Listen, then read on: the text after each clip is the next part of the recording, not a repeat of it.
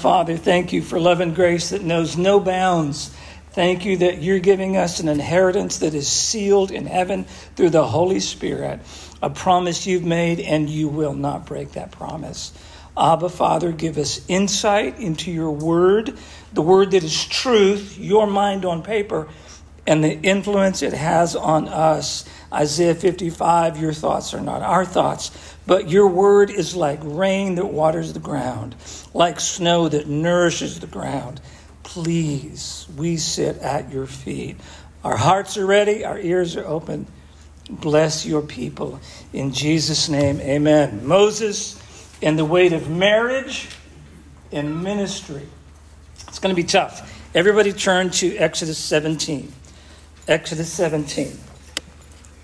And we're going to begin at verse 8.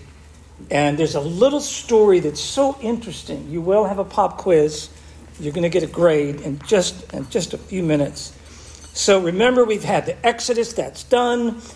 Israel is now on the move. They're now engaging in faith and camping out and following the lead of Moses and following God as he leads them with a pillar of fire and the cloud, all those things. And they're enduring this new way of life. How do we get food? How do we get water? And we now have the first recorded battle in Israeli history. This is the first engagement in combat. Now, Amalek is a tribal group in this region. And by the way, rumor probably got to Amalek's ears about some dude named Moses who wrote a song that made the Palestinian Caleb Top 10 list. And it's something about defeating the Egyptians. And there's like a cool music and the band and the drums and some song that Moses wrote. And they catch wind, a giant people group is on the move.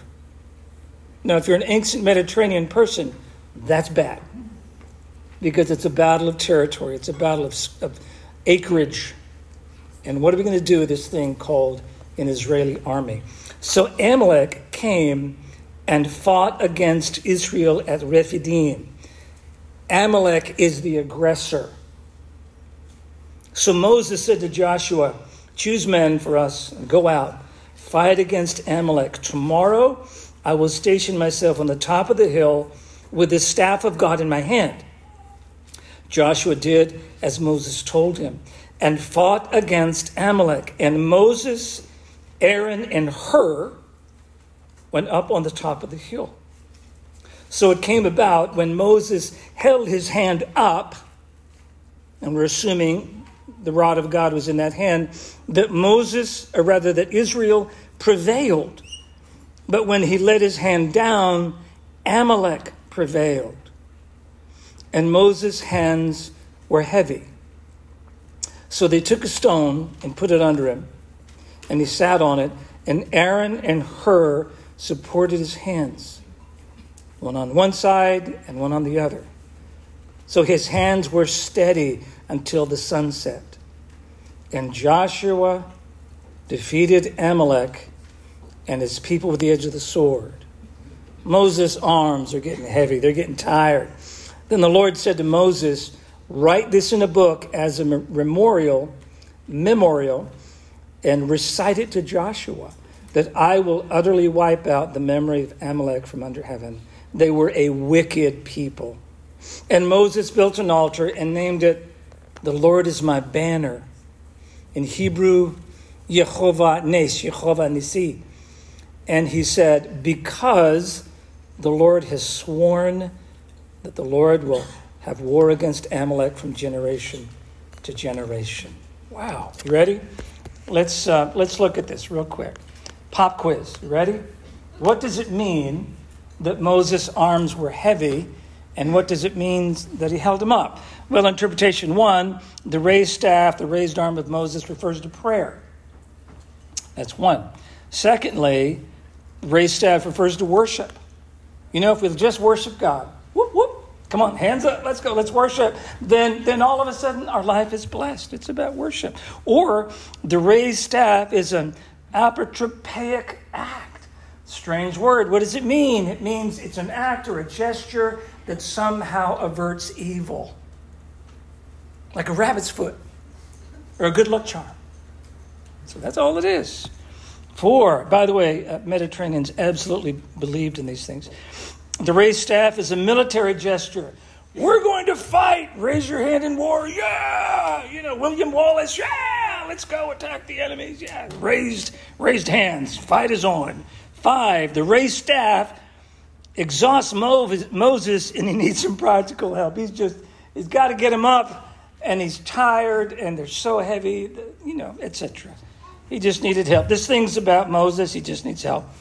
Or Moses standing between Joshua and her prefigures Jesus on the cross. It's that one.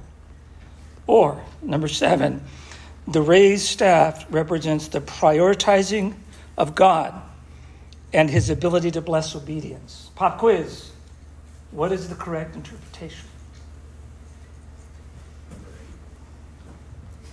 Someone say 8? Actually, number 7 looks pretty good. Anybody else?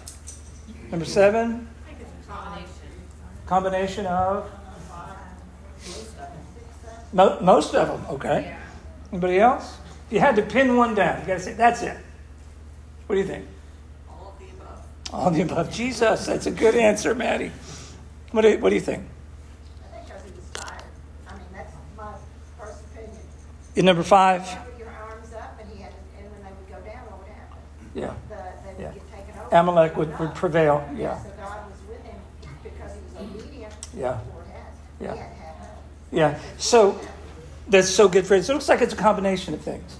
There's a real practical sense in which Moses, as a gesture of obedience to God, is raising his arms and raising certainly the staff of God with that. So arms up, staff in one hand. And it's tiring. And he's weary. And when his arms go down, Amalek prevails. When his arms go up, Israel prevails, Joshua prevails. So there's something really practical there. But someone else, I think, Linda?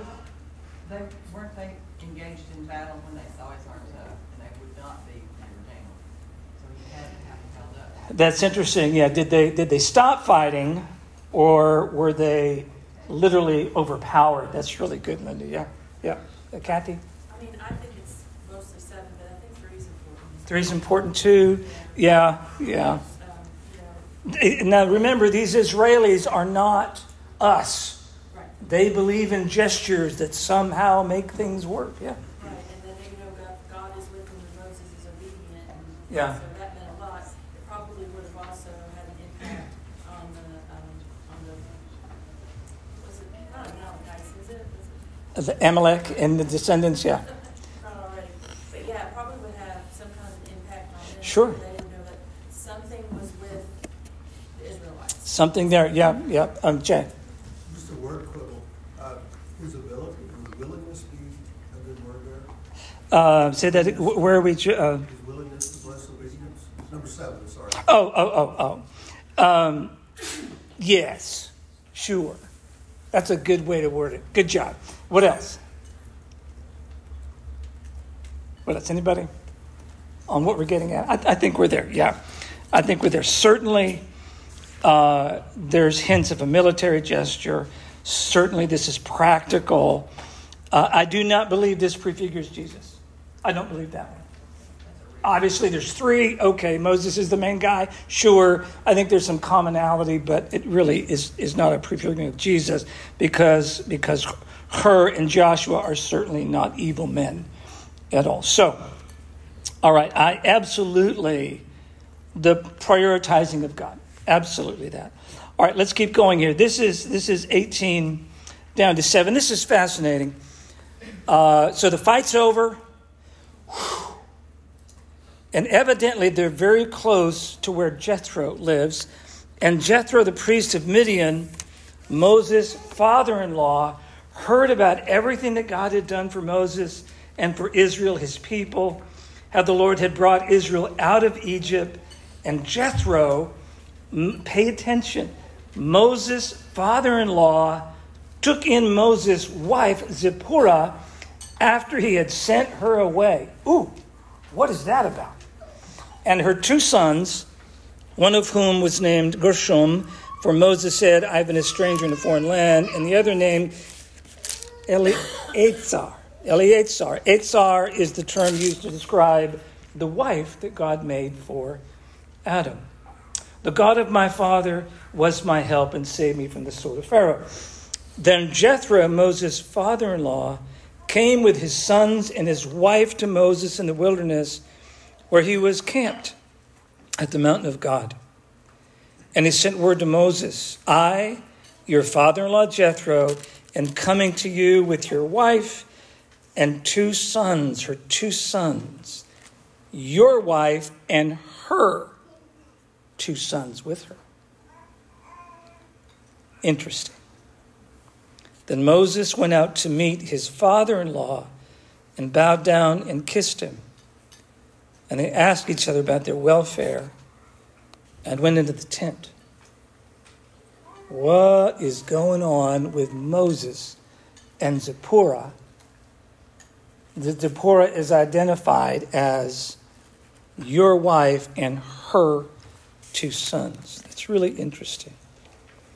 In verse 8, Moses told his father-in-law everything that the Lord had done. They chatted up.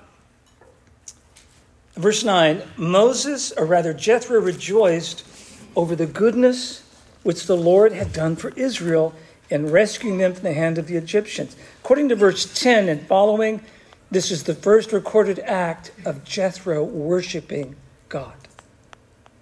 The first recorded act that Jethro worships God. And he says, the Lord is greater than all gods. Indeed, it was proven when they acted insolently against the people, against Israel. Then Jethro, Moses' father-in-law, took a burnt offering and sacrifices for God. And Aaron came with all the elders of Israel to eat a meal with Moses' father-in-law before God. They sat down and had a meal before God. Then it came about the next day that Moses sat down to judge the people. How many people? 600,000 men, wives and kids, a lot. 2 million plus, a lot of people. And evidently men, unhappy men. Ladies, can I say something on your behalf? There ain't nothing worse than a whiny, complaining, griping man. So these unhappy males come to Moses. Yeah. And Moses, oy vey, oy vey. Moses sat to judge the people, and the people stood before Moses from morning until evening. Oh, the weight of marriage and the weight of ministry. The weight of marriage and the weight of ministry. Now, when Moses' father-in-law saw all that he was doing for the people, he said, what is this thing that you're doing for the people? Why do you alone sit as judge? And all the people stand before you from morning until evening. Moses said to his father-in-law, because the people come to me to inquire of God, and when they have a dispute, it comes to me. And I judge between someone and his neighbor. Yeah. Nothing worse than an angry, gripey, complaining man. They'll wear you out. And I have to judge between this man and his neighbor. In other words, they can't get along with each other. And make known the statutes of God, his laws. Then Moses' father-in-law said to him, the thing that you are doing is not good.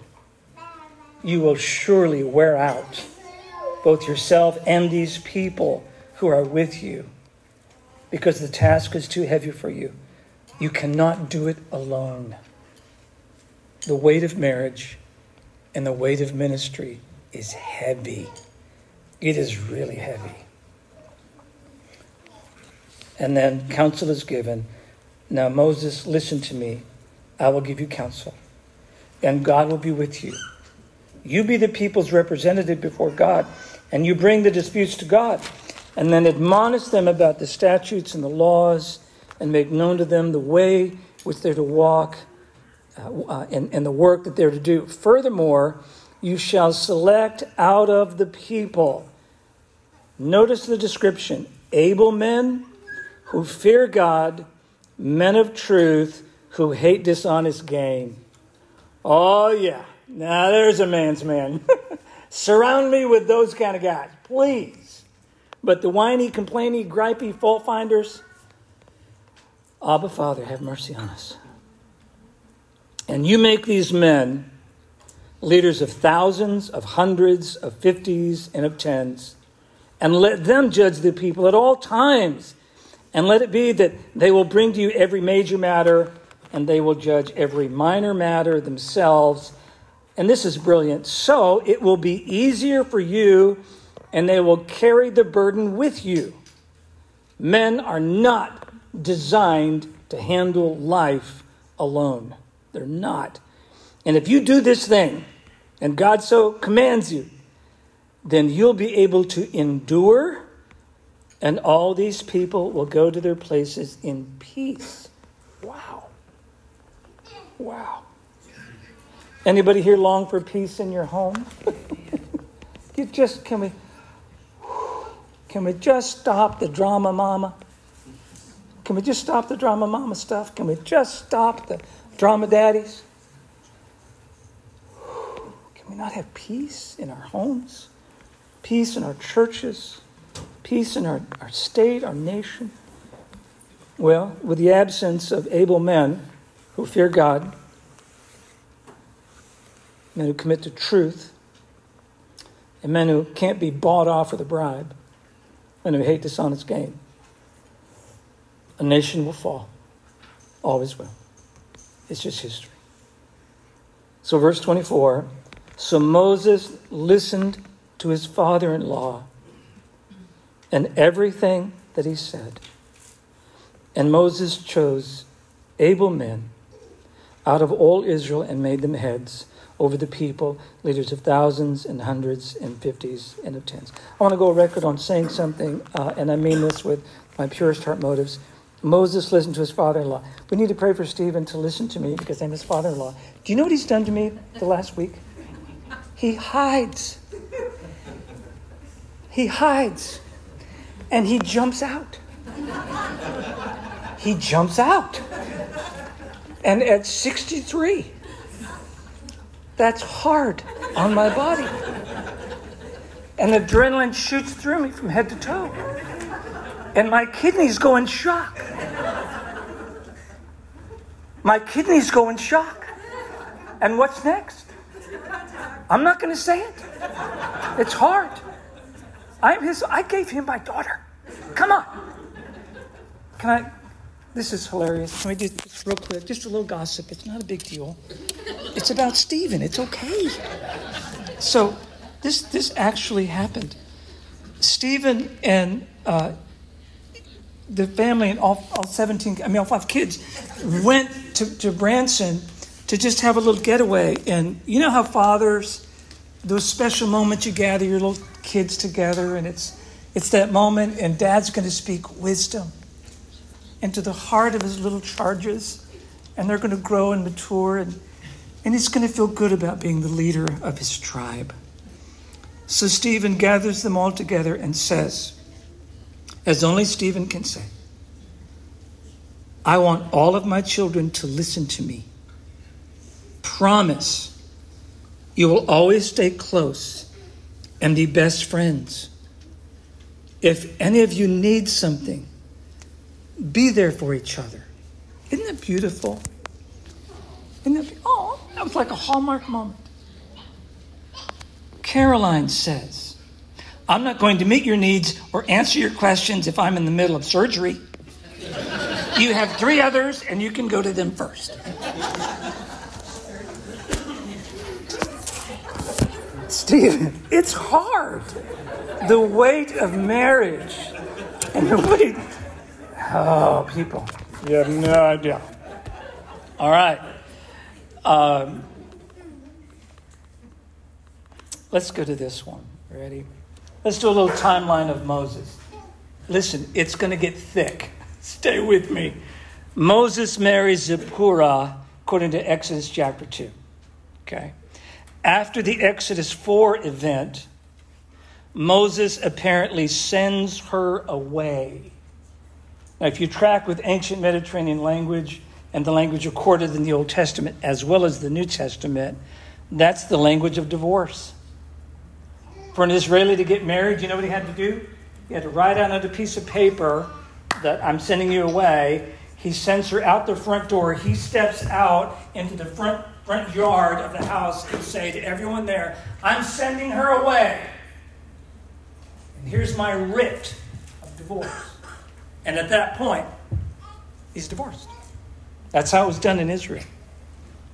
That odd language, Moses sends her away. Now, let's take the positive track.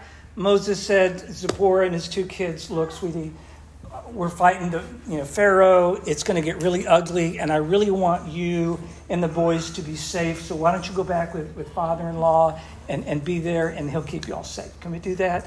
And she's like, yes, sweetheart, thank you for wanting to protect us. Thank you. That could be track A. I don't think so. I think the uglier track is what's going on. I think what happened in Exodus 4 was so offensive, Moses had enough. I think he had enough. I'm not saying he was right. Be careful. We can't make saints out of all these Old Testament figures, okay? Got to be real careful. I think there was a problem. She does not accompany Moses in the Exodus event at all. Were there females involved in the Exodus? Absolutely.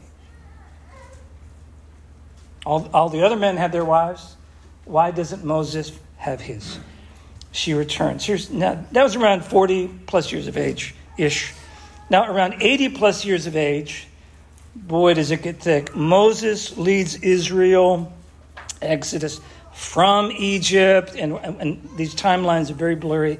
During the Exodus event, it says that a Cushite woman and Moses married. This is from Numbers 12.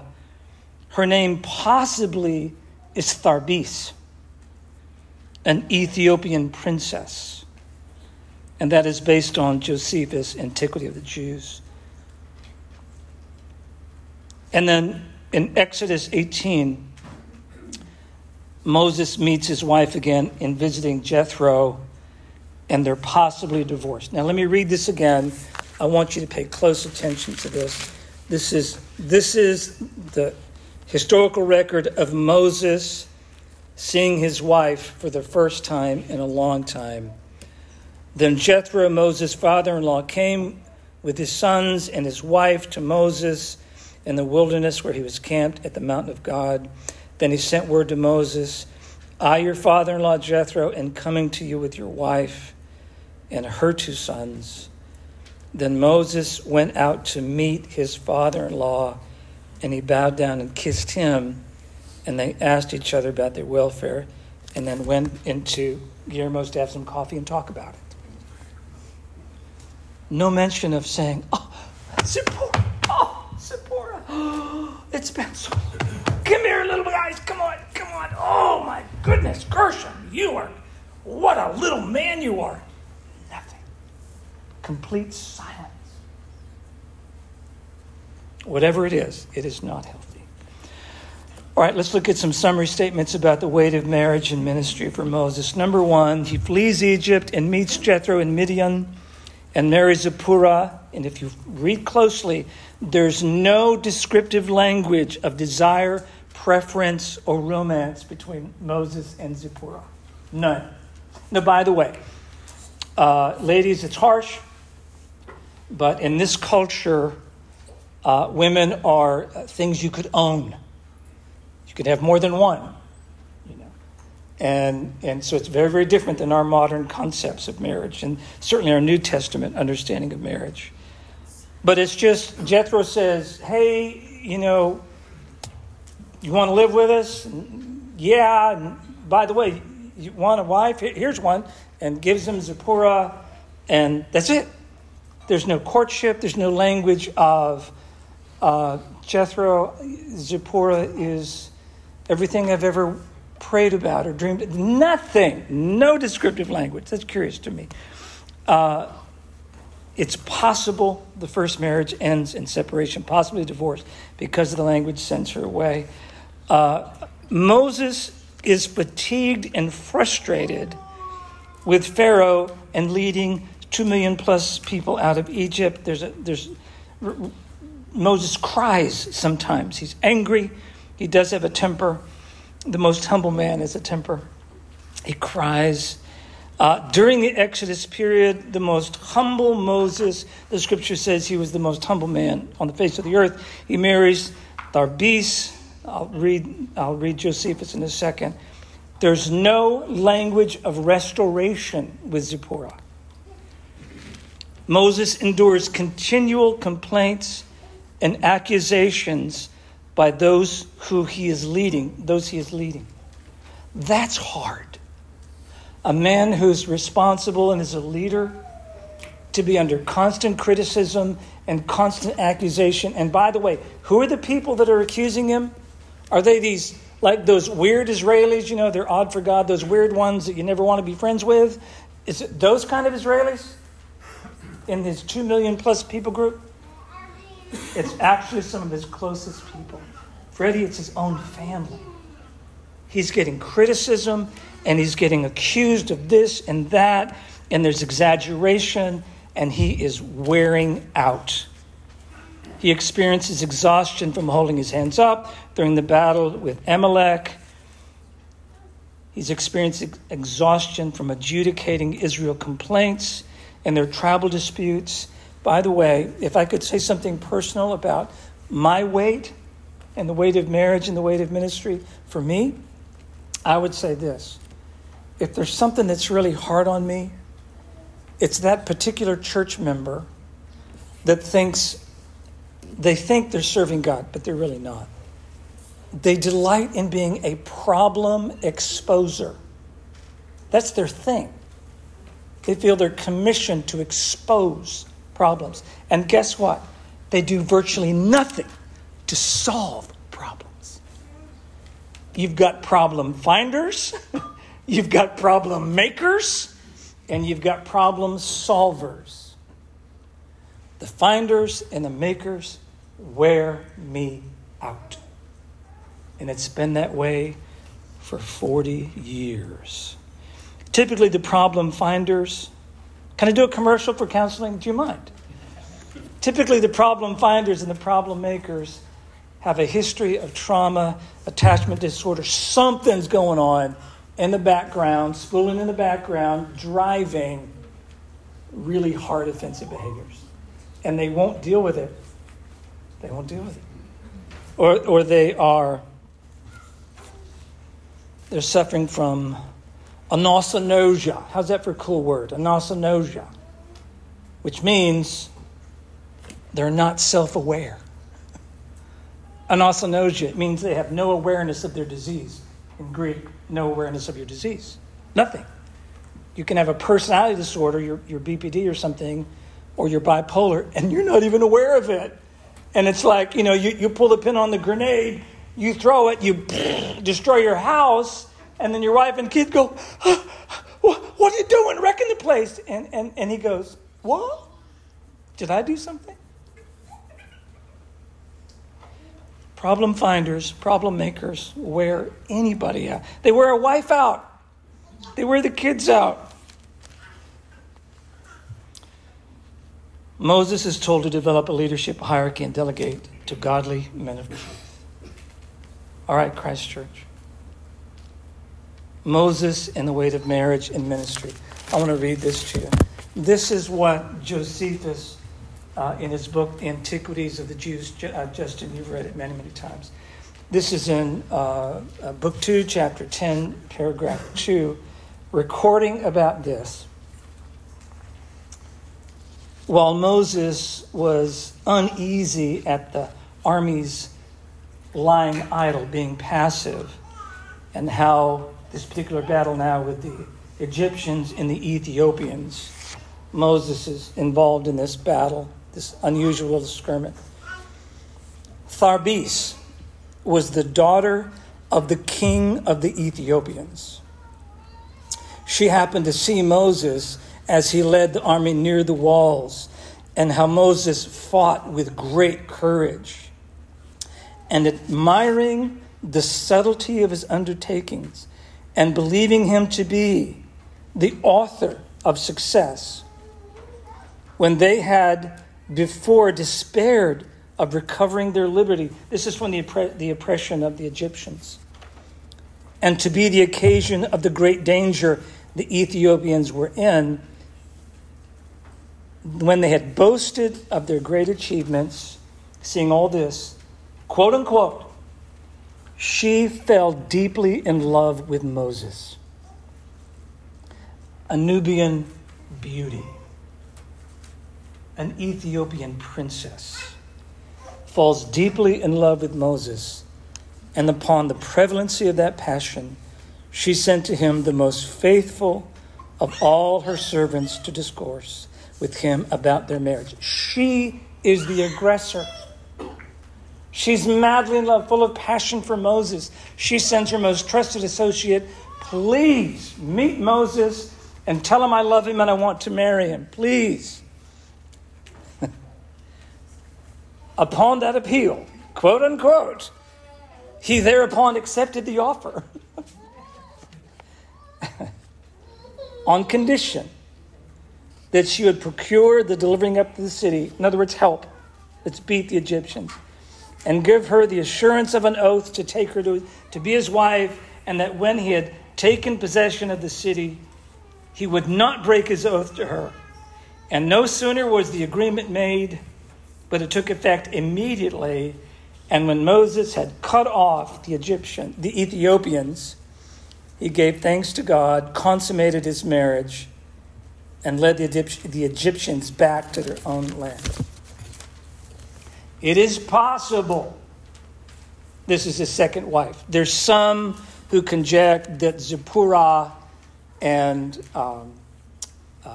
Tharbis are the same. I don't think so. It's hard to be from Cush and be a Midianite at the same time. It's hard.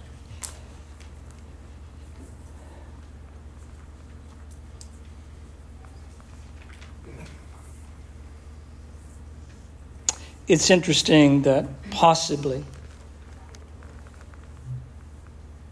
that in Moses' exhaustion and in his frustration,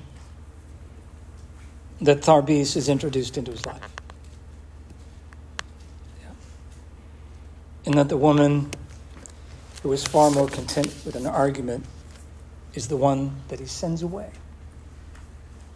The weight of marriage and the weight of ministry is very, very heavy on Moses. By the way, we can say confidently that God can use a man in ministry who struggles in marriage. God can use a man in ministry who struggles in marriage. And God can use a man in marriage who struggles in ministry. All right, Christ Church. How do we pull this into our world today? How do we make sense of this so that we go, wow, I get it. By the way, I'm not leading 2 million people, okay? And I promise you I'm no Moses. I promise you that. But I get tired. I do.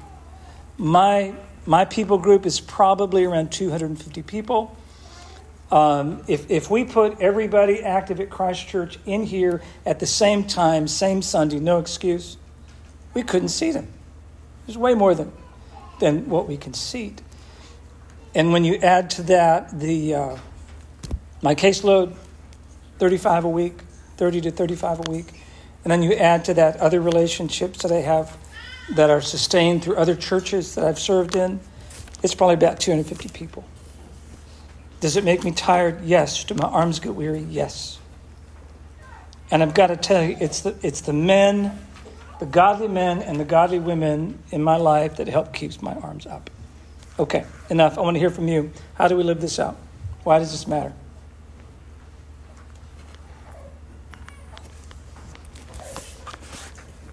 Something that I find interesting, the number 5 on your list, I think, was talking about how Moses had help. Mm-hmm. And when you were going through the scripture, and his father-in-law came and told him, hey, you can't do this by yourself. Yeah. He needed help. What's interesting to me, I think a lot of times in my life, my relationship with God is very personal. So if there's something that needs to be done, I expect and, hear the communication. But I don't know that I've ever sought other people to help me, like, consciously. Yeah. Like, it just kind of hit me today that, there's the scripture that God will never give us something more than we can handle, I believe, and I can't remember exactly where that's from. That's because it's not in the Bible. Is it not? No, but the idea is there. The idea is Well, there. that's why I don't. It's But not yeah, like but I went that's- to seminary or anything. Yeah. In fact, God consistently gives us more than we can handle, so we'll come running to Him. But I get your heart. I get it. Yeah, now you've got me trying to remember what specific scripture. If you find it, let me know. He found a manuscript, Justin, that nobody else knows about. That's so cool. Jude chapter 2. Yes. But anyway, so throughout all that, we live in a society where we're so independent. And our relationship with God isn't just individual, it's corporate as well. Yeah. And we just need to be aware that, yes, He's going to ask us to do things Yes. that we will not be able to accomplish in our own self, and that we will require others around us to help. Yes. Ladies, you answer only. Why is it so hard for a man to ask for help? Ladies only. Why? Jovi, you're nodding. Right? Pride? Anybody else? Pride? Anybody else? What's that, dear? Right. Yeah, absolutely. Because if I ask for help, I'm admitting something. I'm not enough. And a lot of men, the ego is so big that they will not get the help they need, and they would rather fail in privacy. They'd rather fail in independence than succeed in community. They'd rather fail privately than succeed in community. All right, listen, I got to tell you, final personal comment, and then I'm going to pray over you for God's favor. When the Lord talked to me in 1997 about starting a church, and 10 years later, Father's Day, June 17, 2007, Christ Church started in our living room. And I had no idea how much healing I needed to go through from being a part of large churches, mega churches, and deacon boards that were flat out dangerous, and staff and senior pastors who were dangerous, and the toll it took on me. Lisa, we won't say his name, but there was one when I was a young man, and this guy, he was horrible. Talk about a problem exposer and a narcissist. Man, this senior pastor was a narcissist. I was seeing a doctor for cardiac stress when I was 26 years of age. What? Crazy. The weight of marriage and the weight of ministry is heavy. It's heavy on a pastor. It's heavy that I'm supposed to be everything to Lisa, and I'm supposed to be everything to my children, and everything to my grandchildren, and then I've got to be everything to you, and to feel like I'm doing it all and doing it all well. It's really hard. And sometimes my arms get tired. The people who are the problem exposers and the problem makers, talk about make me want to drop my arms. Man, there it is. But you know what? The person who doesn't give time and doesn't give a dime can be the most dangerous people. Because no commitment. Amen. They don't give a dime, they don't give a time, Sharon. But, man, if they've got a platform, they'll go for the jugular. But the people who have a heart for the ministry, who have a heart, Freddie, for the gospel, I know you do. I know you love Jesus, Freddie. A heart for the gospel, and they're broken by their own humanity. are some of the best leaders because they're men of truth. And they're men who refuse dishonest gain and cheat, and they've worked through the pride issues. And they're men who know how to be a team player. And you guys bring me sanity so that I can endure. I want to say thank you to every single one of you. Thank you. You guys, you do give time, and you do give a dime, and you care, and you share for the vision of this thing called Christ Church. And I'm so grateful. I'm so grateful for Lisa, 40 years of putting up with crazy deacons. Man, she's endured a lot. You might wonder, I'm gonna go out on a limb with you. If I'm in trouble, I'm in trouble. All right. Oy vey. You know why Lisa's quiet sometimes? Because 40 years of church members who will stab you in the back in a New York minute. That's why. Yeah. It can be hard. Those who say you're best buddies and friends and then right in the back. It's hard. Boy, we need each other. Thank you for being the people I can count on. Thank you so much. I want to pray over you. Abba, Father, you told Moses and you told Aaron to bless your people. And I dare to say the words you gave Aaron. Lord, bless your people. Lord, lift up your face on these people. Lift up your countenance on these people and bless them and give them peace through your Son, Jesus. In his name, amen.